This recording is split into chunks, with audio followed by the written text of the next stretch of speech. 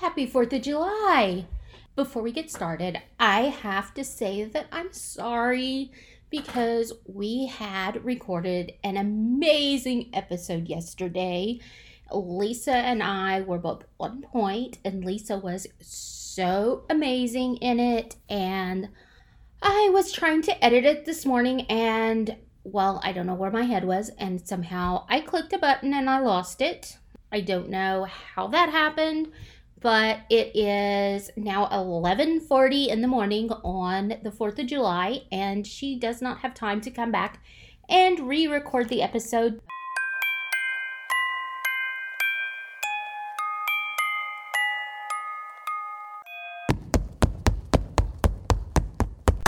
And welcome to our 4th of July holiday episode. Again, I'm your host, Summer, and as you know, Lisa won't be with us today because I screwed up and lost our episode that we recorded yesterday.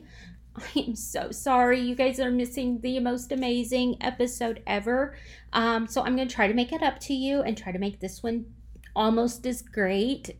Today is the 4th of July. So for those of you that aren't in America, you need to know that today is the day that we celebrate our independence. So basically we get together usually with friends and family, and we have cookouts and we celebrate with fireworks.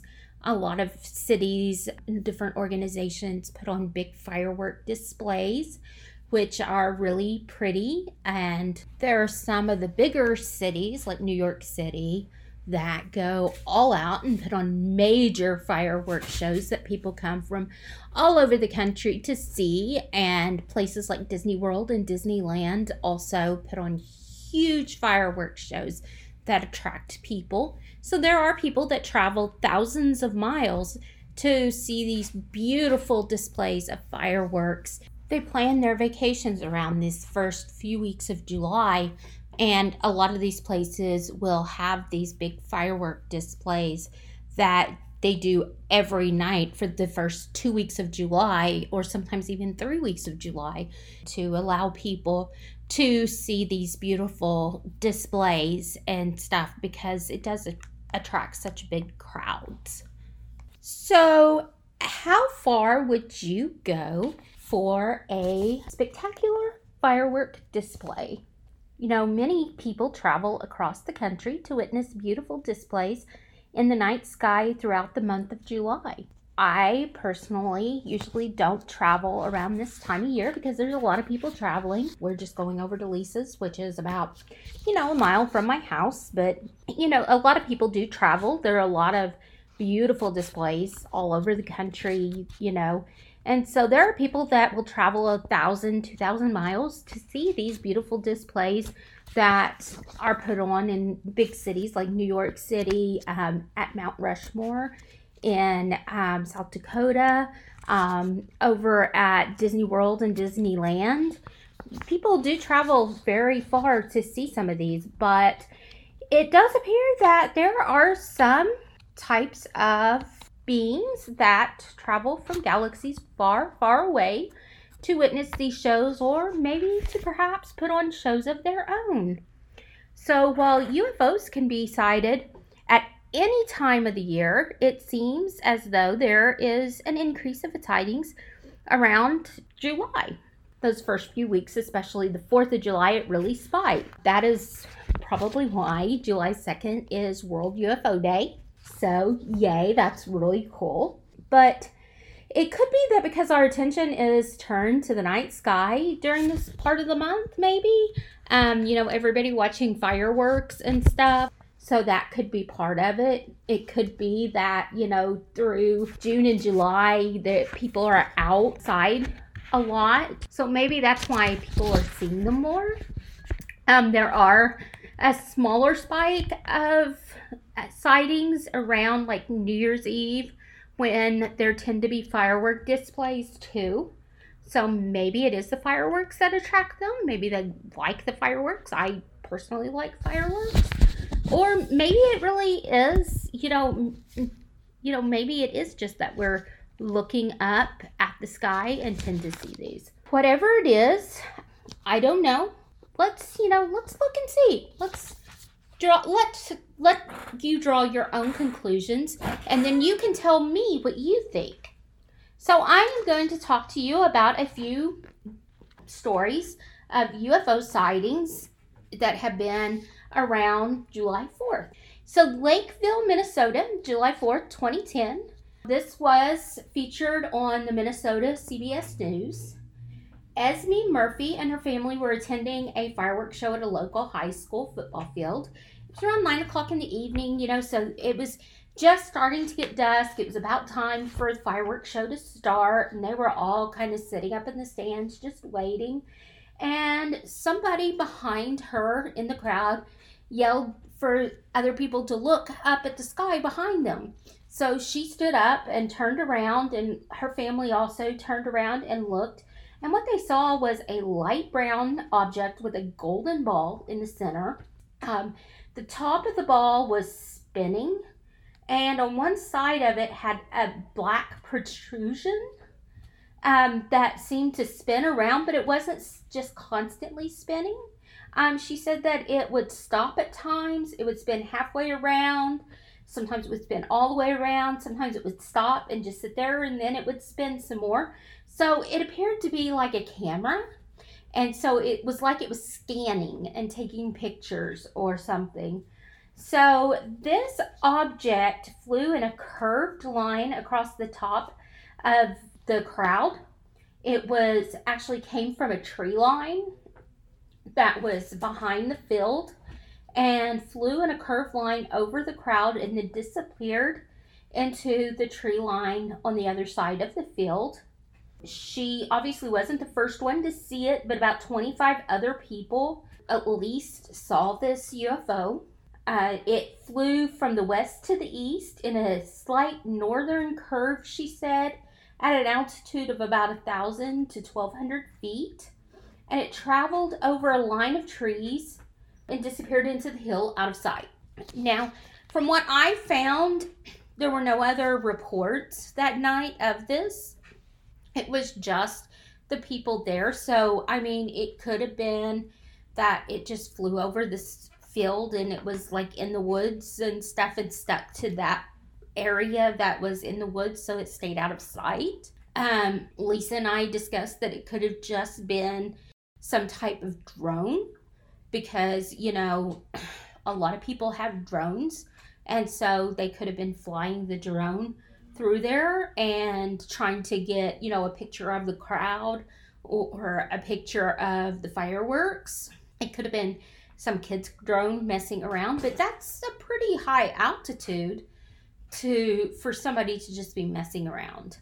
Now, at this point, Lisa told a story about a friend of hers that flew a drone. This was an awesome story, and I wish that I hadn't lost the episode so that we still had this story because she told it so well. But she had this friend that had a drone that he does drones all the time, and he's part of this group that builds drones. And they build them out of different things, and then they try to fly them, see how high they can fly them, see what kind of antics they can get up to with them. And so one time he put a doll head, like a woman's head. I don't know, she didn't say what kind of head it was, but some type of head. I picture like a mannequin head on the bottom of this drone. And it was about dusk, and he's flying this drone through this town, and people were seeing this head, but it was just dark enough that they really couldn't see the drone, so they were just seeing this head flying through town. And so it got a lot of talk, and to me that is hilarious because I can just imagine what it would be like to see this white head flying through town. And that would be terrifying and hilarious when you found out exactly what it was. So we talked about the fact that, it could have been a drone. It could have been just, taking pictures. It could have been, for the paper. If it'd been for the local news, I think they would have known it. But I don't think the news would have actually, aired this story if they had known about it, or if it'd been like a local paper or something's drone. So, it could have been a UFO drone. We don't know. So for now, it's an unidentified flying object. And then July 4th, 2009 at Lake Arlington, Texas, and this was also on a news channel, NBC Channel 5 for Dallas-Fort Worth. The newsroom received multiple reports that night of a fireball over Lake Arlington. One of those reports came from Brian Haddock and his children. They were traveling around the lake about 10 o'clock that evening, and they said there was a huge fireball. They said that it was so big they knew it wasn't any type of firework, and the children even thought that it was a plane crashing. It was so big. And so they reported that it was traveling from the east to the west. Another person called in, Brent Widener, and reported that he actually saw a glowing circle flying close to the ground and stated it wasn't an airplane. So what he saw wasn't a fireball like what other people were reporting. He saw an actual glowing circle, like, some type of saucer thing flying close to the ground, and said that it wasn't an airplane. The news report stated that both of the city's large firework displays had happened the night before, so there were no legal firework displays going on at that time. And there were multiple reports that stated lights were seen that were too big and were traveling too far and too fast to be fireworks. So these were obviously not fireworks. People would know what fireworks look like, and they were saying these were not fireworks. These were something unknown that they were seeing, that they'd never seen in the area, and they were flying around in ways that fireworks did not fly. And obviously, there wasn't a plane crash, or, they would know if it was something that was flying around low to the ground and stuff. It wouldn't have been a meteor crash or anything, because they would have known had something like that crashed in the area. So could this have been an alien spacecraft? It could have been. Those are kind of vague reports. But the things that I'm going to talk about now are a little further back in history, but they are a little more interesting. Let's go back to 1996. 1996 was a pretty good year. So, Bernie, Indiana, on July 6th in 1996, Dawn Sprunger was driving home from a friend's house early in the morning. She was about 18 years old. It doesn't say what time it was in the morning. I'm imagining probably 1, 2, possibly 3 o'clock in the morning. It was just early in the morning. And she's driving home from this friend's house, and she spotted a triangular-shaped object hovering in the sky above her. She described it like a vertical jet, and it was just hovering there. And she said at times she could see red and blue lights. Now, in 1996, jets didn't have the ability to hover. And as far as I know now, we don't have any hovering jets either. So a hovering jet, again, could be a drone, but I don't really remember drones being a thing in 96, much less a triangular shaped hovering drone that would be able to just sit there with her car and, keep pace with her vehicle. She said that she was really frightened by this object, so she got a really good look at this object, and it doesn't seem like it was small enough and, would really look like a toy for her to get that frightened of it. And so she raced home. And she jumped out of her car and ran in the house and looked out the windows, and the object was outside of her house now. Okay, so you've got this frightened 18-year-old girl who sees this object as she's driving home in the middle of the night, and it's frightened her. So she goes and she wakes up her parents. Her parents come out and they look at it, and now it's frightened her parents. So her parents call the authorities. The police get there, and they end up calling in the police chief and the mayor. And so now you have the police chief and the mayor all at this house with a bunch of different police officers, and the mayor even gets some video footage of this encounter. So this wasn't some kind of toy. This wasn't an airplane that's just hovering, some kind of new military technology that we would know of now.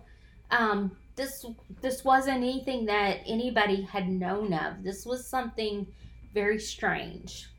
So Paulding, Ohio, on July 4th, 1996. So just 2 days before and 50 miles away from Don Sprunger, a pilot and his wife took off on their plane for a joyride. So they took their plane up. They were just going to fly around. It was early evening, so, it was not quite dark, and maybe they were going to see some fireworks from a distance, and just kind of look at things from up in the sky. And while they're flying around, they flew over a field owned by Don and Sue Arend, and they saw mysterious circle shapes pressed into their wheat field. So they go and they tell Don and Sue, who knew nothing about this, and so they call authorities, and before they could get people out to actually investigate this, people that would know what to do about this and, could actually figure out what's going on, word got around, and so people started coming out and trampling on this. But also, Dawn Sprunger found out. So a couple days later, Dawn has this experience, and then she finds out about what happened with these crop circles, and it makes her feel better because she feels like these two things were connected. First there's crop circles, 2 days later she has this experience. Okay, there's things going on around here that, aren't things that are normal. So she feels like, okay, I'm not crazy. There really are things going on here. So she feels a little bit better about things. So that's just two stories that happened within 50 miles of each other that, several people did witness. Several people saw what happened. And so it has a lot of witnesses. This next one, we're going way back to 1947. This one was also very interesting. We're going to Boise, Idaho now, where Captain Emil J. Smith is a pilot for the United Airlines, and he was very skeptical of UFOs. At this time, a lot of airline pilots and stuff, people were reporting seeing flying saucers and flying discs when they were up in the air and they were flying. There were all these different reports and things. This was around, the same time as the Roswell incident. And there were a lot of these reports going out. And so he was very skeptical of this. In fact, he even told reporters that he thought that these pilots were just seeing reflections of their own instrument panel. And they were just panicking. He thought this was just nonsense, and this was crazy and stuff. So on July 4th, 1947, he boarded his plane for Flight 105 to Seattle. The captain had joked to others who had asked him about seeing UFOs just before he got on his flight, and he said, "I will believe in those discs when I see them." And then he boarded his flight, and as he left the airport at 9:04, the Boise Tower bid him farewell, saying, "Be on the lookout for those flying saucers." So everybody joked at him. Everybody knew that he was very skeptical of these. So shortly after takeoff, 5 disc-like objects appeared approaching the plane head-on. They quickly reversed directions, and for 45 miles they stayed with the airplane. So in 1947, there was no technology available that we knew of that could be flying that fast at that altitude straight toward a plane and automatically, just immediately, without doing any kind of turnaround, just stop and reverse and start going in the opposite direction. And these discs didn't turn around. They didn't do anything. They just basically started going in the opposite direction and following him. And so 45 miles, I mean, going that fast, it's not that long, but they followed him for about 45 miles. At one point, they tightened their formation and got really close to the plane, and it was making him nervous. So he flashed his landing gear lights, and so they kind of loosened up. But then they would tighten up again and get a little bit closer and then loosen up and get a little bit closer and loosen up. And it was almost like they were playing with him.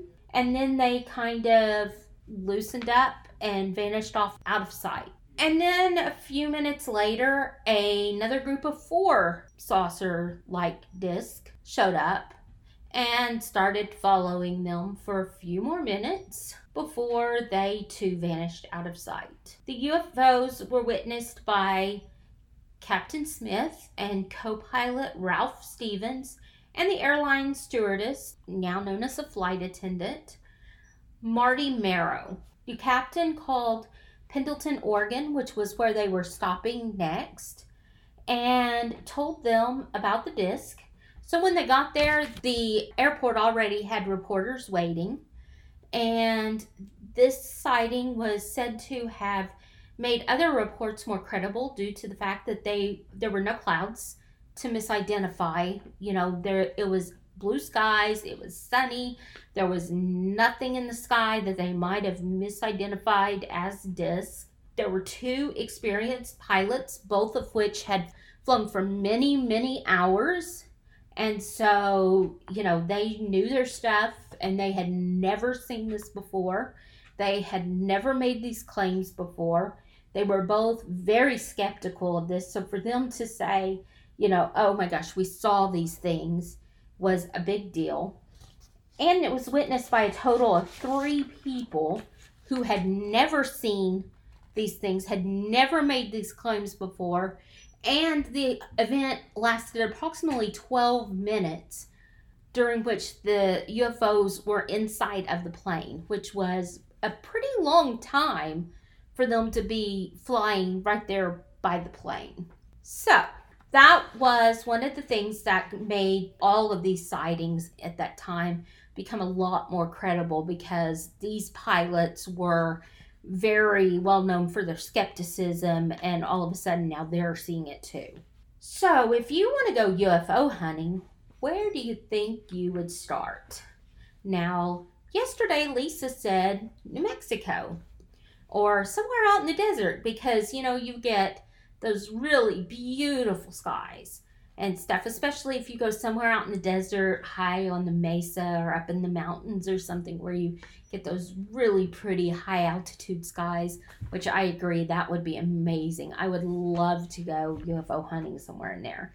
And those places are really high up on the list, but surprisingly, the best place, the top ranked place, according to satelliteinternet.com, which was last updated on June 24th, 2020, they ranked Idaho as the best place to go if you wanted to see a UFO, because that state has the most UFO sightings per capita. I thought that was really interesting. So Idaho, you see a lot of UFOs. If the thought of aliens scare the bejesus out of you, then you want to move to Texas, because they have the least amount of UFO sightings, which is interesting because it's a pretty big state, but they have the least amount. Here in Oklahoma, where Lisa and I are at, we were ranked 28th. So we're kind of right in the middle. We have some, but not a lot. But New Mexico was right up there. It was ranked 5th. So it was pretty high up there.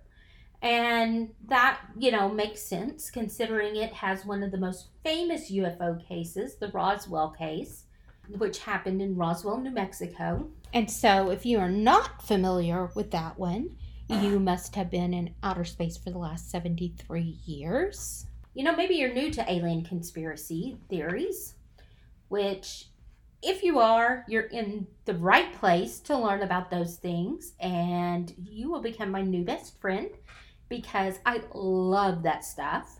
You will learn quickly that when it comes to these podcasts, I love murder mysteries. I really do.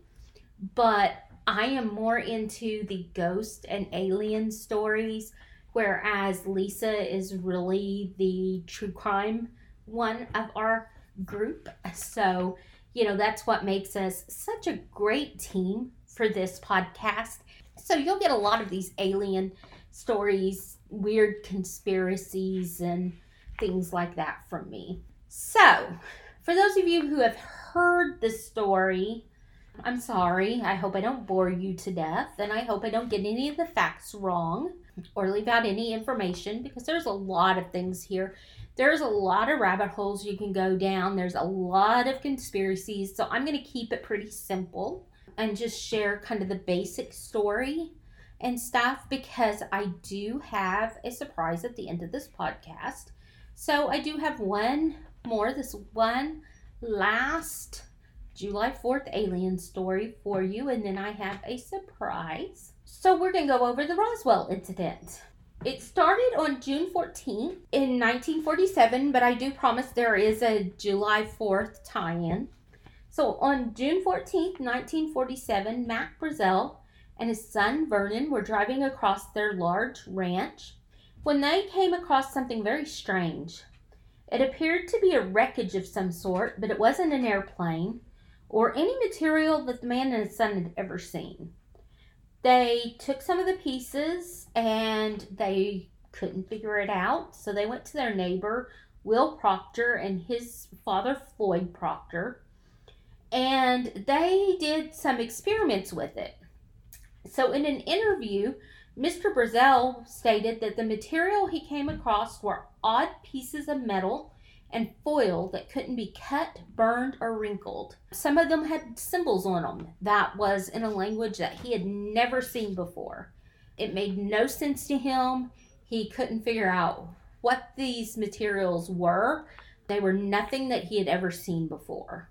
So on July 4th, here's the tie-in, because this is where everything kind of blew up. On July 4th, 1947, the Proctors convinced Mac Brazel that he had found a piece of a UFO, and they all took these pieces to the local sheriff, and he was baffled too. He looked at the debris. They told him about all the experiments they'd done and how they couldn't do any harm to it. They showed him where, hey, we tried to burn this. There's no burn marks. We couldn't do anything. Look, we couldn't cut it. We couldn't tear it. We can't wrinkle it. We can't, this material just is not anything we've ever seen on Earth. And so he's confused by it too. So he calls the military. And they sent Officer Jesse Marcel to investigate, along with a counterintelligence officer whose name had been redacted from the files that I could find. So the files that I found online, some of them had been very heavily redacted, and so I couldn't get some of the names and some of the information. And then some of it I did find from newspaper articles and stuff, but even that didn't have some information because, again, the files had been redacted, and so not even they had information. So this nameless counterintelligence officer came with Officer Jesse Marcel, and they looked at the material and stated that it was likely a UFO crash. A press release was issued by Lieutenant Holt stating that the U.S. Air Force was in possession of the remnants of a UFO, and this was on July 8th. So all of this happened, he found it on June 14th, and by July 8th, the Air Force was issuing a statement saying that they had found a UFO. So after that statement, of course, there's all of this buzz. Okay, so, all these airplanes, pilots are saying that they're seeing these things. There's reports everywhere in newspapers. Now the United States Air Force is saying, yeah, we have actually a crash of a UFO. We have actual proof that UFOs exist, and it's not just these airline pilots that are saying it. We have physical proof. So that afternoon, while doing an interview on a local radio station in Roswell, Mr. Brazel was taken into custody by military police officers. His interview was confiscated, and the station was threatened to be shut down if they aired any of his story. So they wouldn't let the station talk about anything that he had told them, and his story was completely destroyed. So he was taken into custody, and a few hours later he returned to the radio station, where he quickly told them that what they found on his ranch was nothing more than a weather balloon. So on July 9th, the next day after Mr. Brazel was taken by the military and came back and said, it's not a UFO, it's actually a weather balloon, the War Department at Washington, D.C. made a public statement saying that the debris found in Roswell, New Mexico on the Brazel Ranch was the remnants of a weather balloon. And that was their official statement. That's a statement that was put in government documents. Also on July 9th, 1947, the Roswell Daily Record, the local newspaper, reported harassed rancher who located saucer sorry he told about it. And Mr. Brazel never spoke of the incident again. So all these years later, after many speculations, after all of these rumors, all of these things, the government just said it's a weather balloon, nothing more, there's nothing going on there and stuff. The government now says that the debris was not from a weather balloon. Well, not a real weather balloon, but a highly specialized spy balloon that was part of Project Mogul. It was a high altitude balloon that stretched 102 feet tall and had different types of sensing and listening devices that streamed behind it and was designed to float toward Russia so they could spy on Russia to see if they had any nuclear devices. Because remember, this was part of the Cold War, and at that time Russia didn't have nuclear devices, but the United States didn't know that. So despite all of this, many still believe that there is more to the Roswell story, and you can go down a lot of rabbit holes in this story. And if you ever want to, just start Googling it, because you can find a lot of different conspiracy theories. You can find a lot of different things. You can find alien autopsy videos. Some of them that I've watched were really fake looking, but I don't know. There was a really good episode of Fact or Fate. I loved that show. So if you ever get a chance to watch reruns of that show, I highly recommend it. But there was an episode that they did where they went to Area 51 and watched some sort of aircrafts coming in late at night. It was really interesting. Can't say that they were alien spacecrafts, but they were interesting. It was definitely hush hush top secret. It was a really cool episode, so I recommend watching it if you get a chance. So there are a lot of people that believe there's a lot more that went on there. There's a lot of people that believe that there's more to the alien thing than what we believe. There was a lot more to the Roswell crash. I believe that there was more to that than what we've been led to believe. If you look at what they say today versus what the articles say from back then, you see a lot of differences. When I was researching this and I was looking at it, all of the articles from back then and everything I had read from before, it mentioned these weird metal pieces, the metallic pieces, the symbols, the strange foil-like metal, and it talked about weather balloons, but now it talks about foil pieces, strange metallic pieces, but it also talks about sticks and wooden pieces was never talked about in the past. So that's kind of strange that they would add that. And if they wanted everybody to believe that this was just a weather balloon, if they wanted to say this was nothing, it was just a weather balloon, why not show pictures from the crash? Why not publish pictures? Even if this was a top secret project, they could have taken some type of pictures that didn't show any really top secret stuff that could make people believe that it was just a weather balloon if it wasn't any type of alien spacecraft that could say, hey, see, it was nothing. Why keep saying this? Why hold a press conference and say it's an alien spacecraft and then hold a press conference and say, no, it's a weather balloon? Because that just is completely crazy, and it's confusing. It doesn't make any sense, and that really builds that conspiracy theory. You know, when you have two parts of the government saying different things, and one of them from Roswell, from Area 51, from right there, that saw the crash, that saw the material, and then one from Washington, D.C. that's just issuing these things.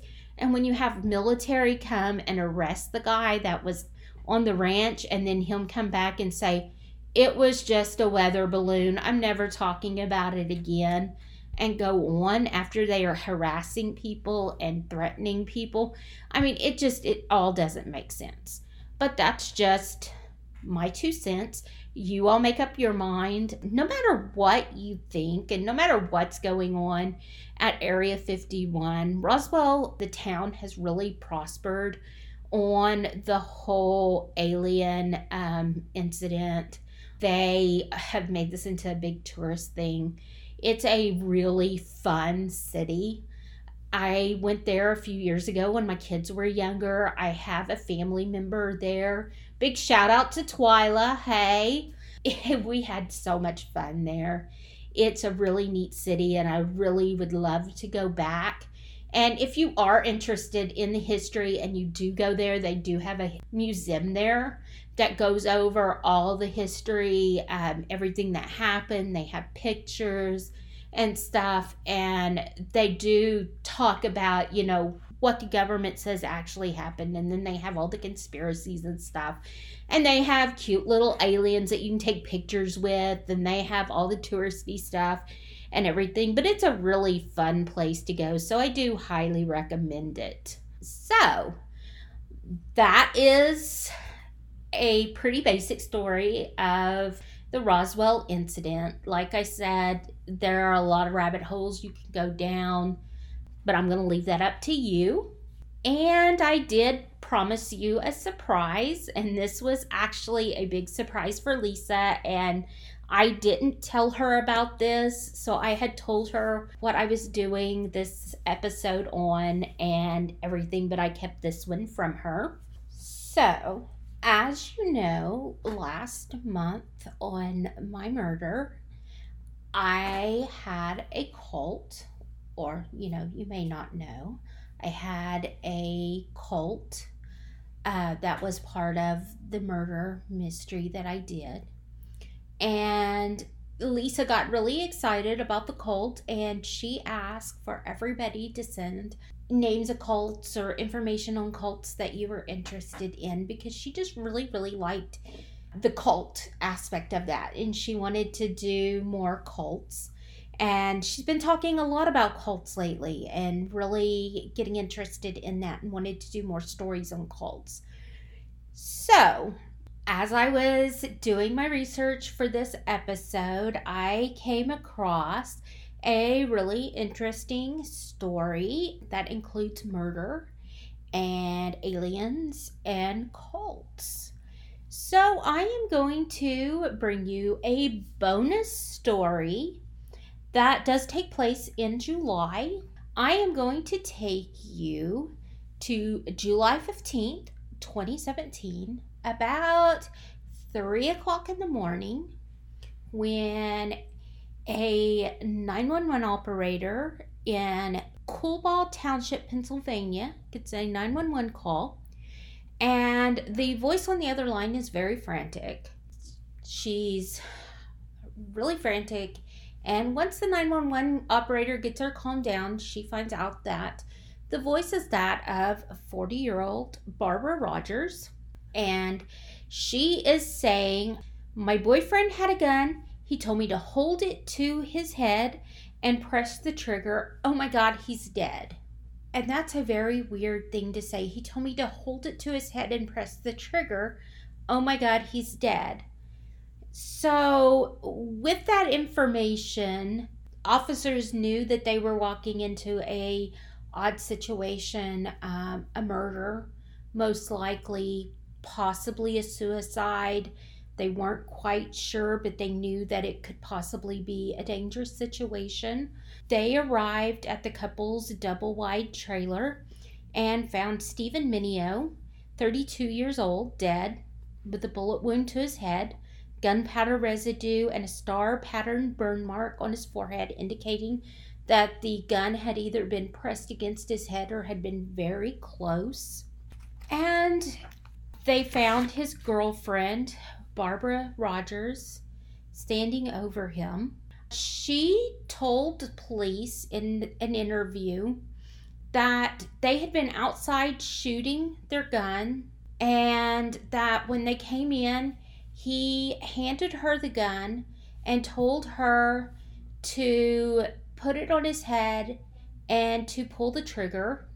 She also at one point told them that he had taken her hand and pulled the trigger himself, but either way that he had told her to shoot him, and he ended up dead. So what they didn't know was that things were about to get really, really crazy. And I'm telling you guys, this is really wild. So hold on to your seats, get another drink, because we are jumping down the rabbit hole. So Barbara Rogers and Stephen Mineo lived in a double-wide trailer in the Pocono Mountains in Pennsylvania, and they lived mainly as hermits. They didn't go anywhere. Most of their time was spent on the internet. They really didn't have any friends other than online. They didn't have any family that they talked to. They had each other, and that was pretty much it. They didn't go out except for necessities, and they stayed mainly to themselves. So these two were the only two physical people that they had in the world. And so they had gotten involved in this religious group. Stephen apparently had gotten into this religious group and had gotten Barbara involved. He had found it online a long time ago, and it seemed to have clicked with him. It was an online website that he found led by Sherry Shriner. Sherry Shriner had started this website around 2004, and she started talking about her beliefs. She used the website. She did some online radio broadcast, kind of like podcast type things. She did some YouTube videos that weren't really videos. They went on YouTube, but they were just like a picture or pictures of celebrities, depending on what she was talking about. But they never showed her face. She was never on there. But she did these things. She had a Facebook account that she was on pretty regularly. She updated numerous times a day. She had her website. She published books. She had numerous articles that she had on her website.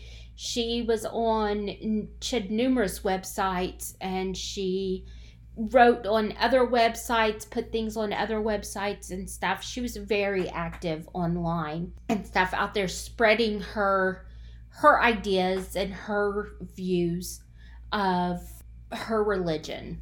Okay, so Stephen got involved with this, with Sherry Schreiner's religion. He started talking to other people that were on her websites, that were active on her websites and her Facebook page and stuff, and he really found a place that he belonged.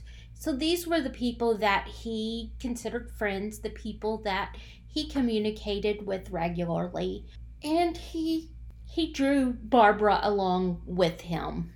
So Barbara kind of came along with him, and she also posted on these sites and stuff and became active with him. And soon he started also talking to Sherry Schreiner herself. Sherry Schreiner was the leader of this. She was the one who developed this. However, around this time of this murder, suicide, whatever you want to call it, they had apparently gotten into a fight over some pictures that Barbara had posted of her food. Barbara had posted some pictures of steak tartare that she had recently started eating and had really gotten into. And Sherry Schreiner had made some comments about these and had said that she was a witch and a vampire and possessed by demons and aliens. And so others on this website had also jumped in and had made some threats, had even posted pictures of the couple's house, which they found threatening. And there were some other things that later come up that were going on between the two. So they were having these problems, and apparently this is what had led to him asking her to kill him, because he felt that it was a sin for him to commit suicide, and he couldn't handle this any longer. He couldn't go through this stress. He couldn't handle being an outcast in this religion that he believed so thoroughly in. So he begged her, urged her to pull the trigger, or possibly put his hand on it and made her pull the trigger. But anyway, he ended up dead that night. So what kind of power could this woman have? Let's kind of jump down this rabbit hole and talk about Sherry Schreiner. Sherry Schreiner from Carrollton, Ohio, started her website about 2004. And she, from what I could gather, from what I could understand, and I spent a few days looking at things. I read articles, I went through websites, I watched videos, I went on her Facebook page. I mean, I did a lot of research on this, and really what I could come up with, what I could figure out from this. And, if anybody has really spent more time researching this, if anybody is really into this and they can tell me more, please do. But what I could figure out on this is that Miss Schreiner believed that Satan and other fallen angels want to take over the earth, and so they are using reptilian aliens and other types of aliens to do this.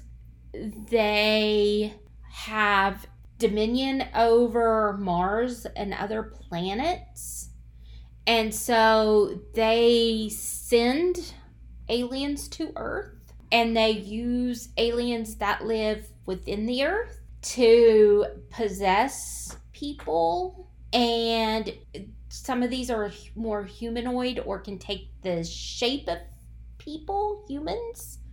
And so they kind of become like human-like, and they fool people. Apparently, Satan was able to come to the earth at one point, and he did many years ago, and he came in the form of Jesus. just to fool people, to get people to worship him. And then he went back to Mars. And at some point, he will be coming back from Mars as the Antichrist and will be taking over the Earth. So these aliens that are already here have taken over a lot of government officials, a lot of celebrities, a lot of people that we regular humans look up to. And they also have factories that make grays, the typical aliens that we think of when we think of aliens, the ones that people see who have these abductions. And when they do abduct people, they do this to run tests on people, to mix their DNA in people, possibly to put trackers in them. They clone themselves. She also claims that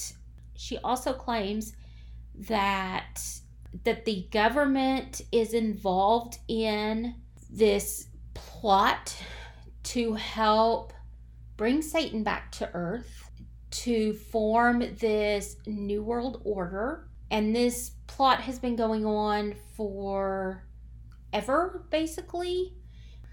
But the U.S. government is now involved in this, and they are spending billions of dollars in this Project Bluebeam project.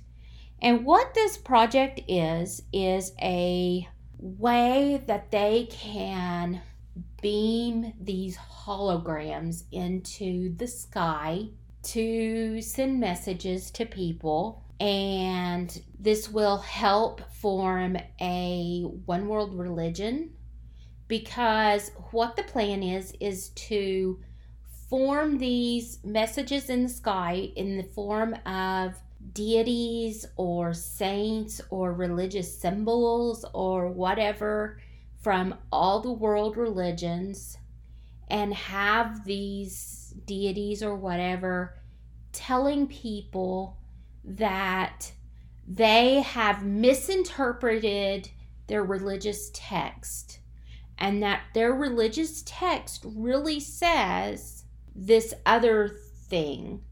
And so that everybody gets on the same page and everybody starts worshiping this one entity, which will be Satan. And then the U.S. government is going to fund a way for Satan to come from Mars in a UFO and land on Earth. And then Satan will be the one world ruler. We'll have one government, one religion, and one ruler, and aliens will roam the earth freely. And I don't really understand what is going to happen to people, because she talks a lot about them mating with people, inserting DNA in people to make kind of hybrids, and trying to kill people. She talks about chemtrails. Chemtrails are not to be confused with contrails, which are, from airplanes. These chemtrails are left by small white airplane looking things, but they're really aerodrones, and they're poisonous. They stay in the sky for hours, and they're really thick. They pollute the air, they pollute the water, they pollute the ground, they kill people, livestock, they poison our food, they poison our water, they poison our ground. And those people who don't get sick and die do get sick and go to the doctor, and this is where you get, these tests run, you get alien DNA mixed in your DNA, You get all kinds of things done to you. She also believes that vaccinations are a way of implanting microchips and inserting alien DNA in bodies. So when we get our children vaccinated, that's what's happening. When we go in and get flu shots, that's what's happening. And so the only people who are, I guess, pure people are anti-vaxxers right now. She talks about celebrities are usually these reptilians anyway, and then they're switching them out for either other reptilians or robots or clones. And this includes Taylor Swift. So I'm sorry, Caleb. My 20-year-old son is madly in love with her, just like most young men in the country. And so, sorry, but she's really a robot, alien, reptilian, humanoid, something. Sorry, Taylor Swift. I love you. I love your music. You're beautiful. I didn't say this. This is coming from Sherry Shriner. So don't get mad at me. There is just so much that goes on from here. So with all these reptilians and aliens and demons and fallen angels and mass-produced aliens that they're just cloning and making to go out and do their bidding, walking around the earth, she has a way to stop them, and this is called Orgon. And so what Orgon are these little hockey puck sized things that are made out of quartz crystal and metal shavings, mainly copper. And she sells them. She sells them on her website. She sells pendants made out of these for personal protection, and also these little Orgon hockey puck things. And she also urges people to make them. So you don't have to buy them from her. There is a website that tells you how to make these. And well, the way that the website tells you how to make them does include crystals and sap and copper wire and pennies. But when you look at them, they really look like plastic filled with glitter. They look like little, I don't know, paperweight things.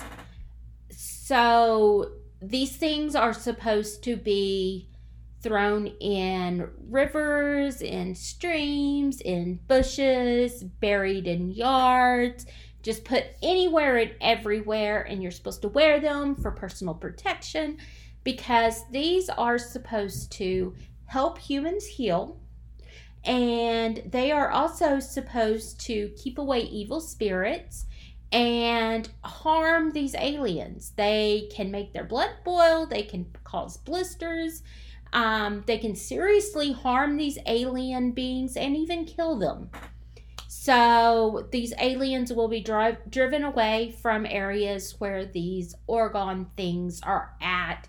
And I guess she thinks that if she can get enough people throwing these out and burying them and, you know, stuff, that they will stay away and they will go away. And I mean, I guess that's a good plan. So she claims that she goes on road trips and she goes out and she hides these and stuff. So she does have a way, she does ask for donations to make these so that she can go out and do these in donations for her road trips, to go out and throw these around in ditches and stuff to save us all from aliens. And she asked other people to do this as well. So Sherry Shriner says that she does not have a cult. She says that you can turn her stuff off at any time. You don't have to listen to her. You don't have to believe her. That she's just spreading her truth. But she has over 20,000 followers. She does ask for money to help fund her ministry and to help save the world. She has a mission. She tells everybody that this is the only way to live is to listen to her. She is the only person that has been told this message from God, the only person that anybody can believe, because everybody else might be an alien. And she's the only one that can stop this new world order. So if you aren't listening to her and you aren't believing her, then you are at risk of being possessed by an alien, being taken over by an alien, or, you're going to let this new world order happen and you're just going to fall for this Antichrist plan. So, I don't see how this is an occult. I don't see how, when you go on there and you look at her Facebook followers and you look at how passionate people are, how people are buying this organ, people are going out and, doing these things that she's asking and donating money and spreading this message that just seems so outrageous. That screams cult to me. But also, going back to the original story that I started with, Barbara and Steven, this is kind of how everything came to a head with Barbara and Steven. So, Barbara and Steven had been a part of this cult. Barbara and Steven had been listening to her radio broadcast or podcast. They had been listening to her YouTube channel. They had been posting on her Facebook page. They had been following all, these things that she said and stuff. But Barbara was a little bit skeptical. Barbara thought it was kind of odd. But Steven was wholeheartedly into this. He had been before he met Barbara. And so she was just kind of, okay, if this is what you want to believe, okay, and stuff. And then he started talking about the organ and he started spending money buying this. And when he spent money and he bought this and he got this organ that looked like this paperweight, like this plastic glitter paperweight. And then she posted pictures of this food that she just had found and she just really, really liked. And then they started attacking her and saying that she's a witch, a vampire, an alien is possessing her. Okay, so I'm going to go into therapist mode here and let's talk about Steven and his mindset. So he's been in this cult. He's indoctrinated into this and he believes this fully. And he's in love with Barbara. He's fully committed to this relationship and Barbara is the only person, only human being that he has in his life, the only physical being that he has in his life. And he spends all of his time on the internet. He fully believes everything that Sherry Shriner is feeding him.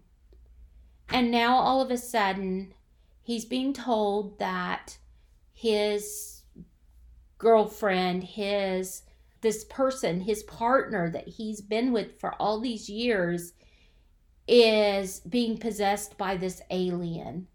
And she's the enemy now. And the proof in this is that now all of a sudden she's eating this raw meat. She's drinking this blood, by eating this raw meat. And that's not something that a human would do. That's something that these aliens do. This is something that's new for her, something that she just tried. It was a new recipe for her. She just tried it and she really liked it. And so, and steak tartare, we've all heard of that, right? So this is something that is, okay, so he's being told that this is something from Satan. This is proof that she is being possessed by an alien. She is now an alien. And then he gets the shipment of Oregon, and suddenly she is against the Oregon. The Oregon's stupid. This looks like a paperweight. You shouldn't be doing this. We shouldn't be wasting our money on this. So in this man's mind, he's already been told that her food choices are proof that she's turned into this reptile alien, that this alien has taken possession of her body. And now this Oregon, this crystal thing that he bought that's supposed to be deadly to these aliens, he gets the shipment into his home, and she's throwing a fit and pushing them out of the house and saying, get rid of these. These are stupid. How could you buy these? These are ridiculous. Throw it away. Get rid of it. And to him, that's even more proof that she's this alien creature, that she's this demon, that she's the enemy. But she's the only person he's ever loved. She's the only physical contact that he has. So what do you do? And maybe this whole thing was a test. Maybe him handing her the gun and putting it against his head and telling her, kill me, was a test. Maybe he thought if she isn't this demon person, she won't do it. She won't be able to. And she did it, thinking that, they'd been fighting and all this stuff has been going on, and he's pushing me and he's urging me, and emotions are high, and maybe he did grab her. Maybe he did, maybe, I don't know. I don't know what went on there, but what I know is that these cults can really get under your skin. And maybe she was mad. Maybe he was spending a lot of money on these plastic paperweights that she's saying will kill these alien things. And then, people are coming up and they're threatening them, and they're taking pictures of their house, and that's threatening. And they're saying that she's this evil thing because she likes raw meat. And they're saying all of these horrible things about her. And he's still staying in this cult. And he's still believing this stuff. And she's always thought it was kind of crazy anyway. And yet he's not defending her. And so emotions run high. I don't know, but I know that cults can get crazy, and there are people that will believe things, and there are people that will kill for what they believe in, and there are people that will die for what they believe in. So I have seen rumors that Sherry Shriner has possibly died. Speaking of death, I saw in a couple of articles stating that there were rumors that she'd possibly died, but I couldn't find anything definitive. I couldn't find any death records. I couldn't find anything like that. There are rumors that her daughter's taken over her cause. There is no activity on her Facebook by her. There is activity by other people on her Facebook. Her Facebook is still going. Her YouTube channel and her live stream and stuff is all 2 years old. There isn't anything new on that. There aren't any new articles and stuff on her website, but the website is still open. There is a way to donate and everything, but her Facebook page is still open and is still active, and they are still actively a cult. So there you go. There is the story of Steve Minio's murder, suicide, whatever you want to call it, and the Sherry Shriner alien cult. I really don't know how I'm going to top this one. I'm going to try to find a really cool cult to highlight this month for you. I'm going to keep digging and see what I can find. So I will talk to you next time. Have a great 4th of July and be looking for our next episode, which will be dropping tomorrow. Bye.